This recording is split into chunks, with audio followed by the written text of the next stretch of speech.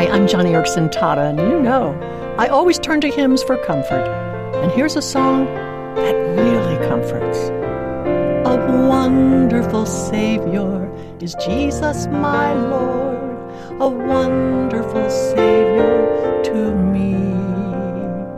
He hideth my soul in the cleft of a rock, where rivers of pleasure I see. He hideth my soul in the cleft of the rock that shadows a dry, thirsty land. He hideth my soul in the depths of his love and carries me there with his hand, and carries me there with his hand. Like I said, that's a comforting hymn. To me, it paints such a warm and inviting picture of Jesus as our comforter who genuinely cares. Just like 1 Peter chapter 5, verse 7. Cast all your anxiety on him, on Jesus, because he cares for you. You know, some Christians insist that God cares so much for us that he would never want any hurt or heartache to touch us.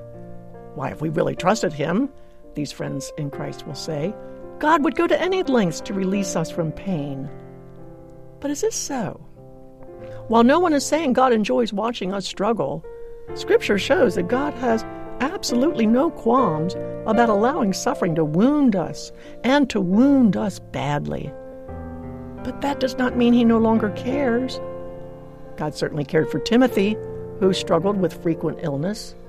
He cared for James, who was run through with Herod's sword. He cared for John, exiled on a lonely island in his own age. And he cared for Stephen, even though he was dragged away from the synagogue and stoned. God cared about Paul. He told him in his prison cell, Acts chapter 23, "Take courage. As you have testified about me in Jerusalem, so you must also testify in Rome."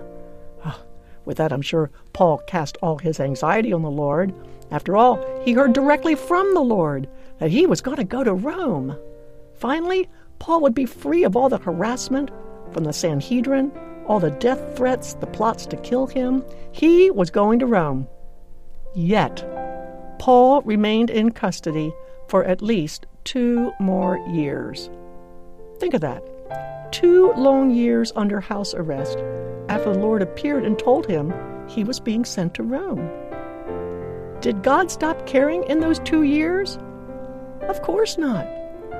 God answered his servant's prayer by giving him the kind of peace that allowed him to write in Philippians, "I have learned the secret of being content in every and any situation, whether well-fed or hungry, whether living in plenty or in want."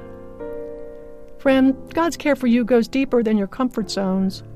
The focus of God's care is your soul, and the expression of his care will be in your peace and contentment. It's a beautiful promise that reminds you of God's concern whether you are sick for weeks, bedridden for months, or struggling within your marriage for years.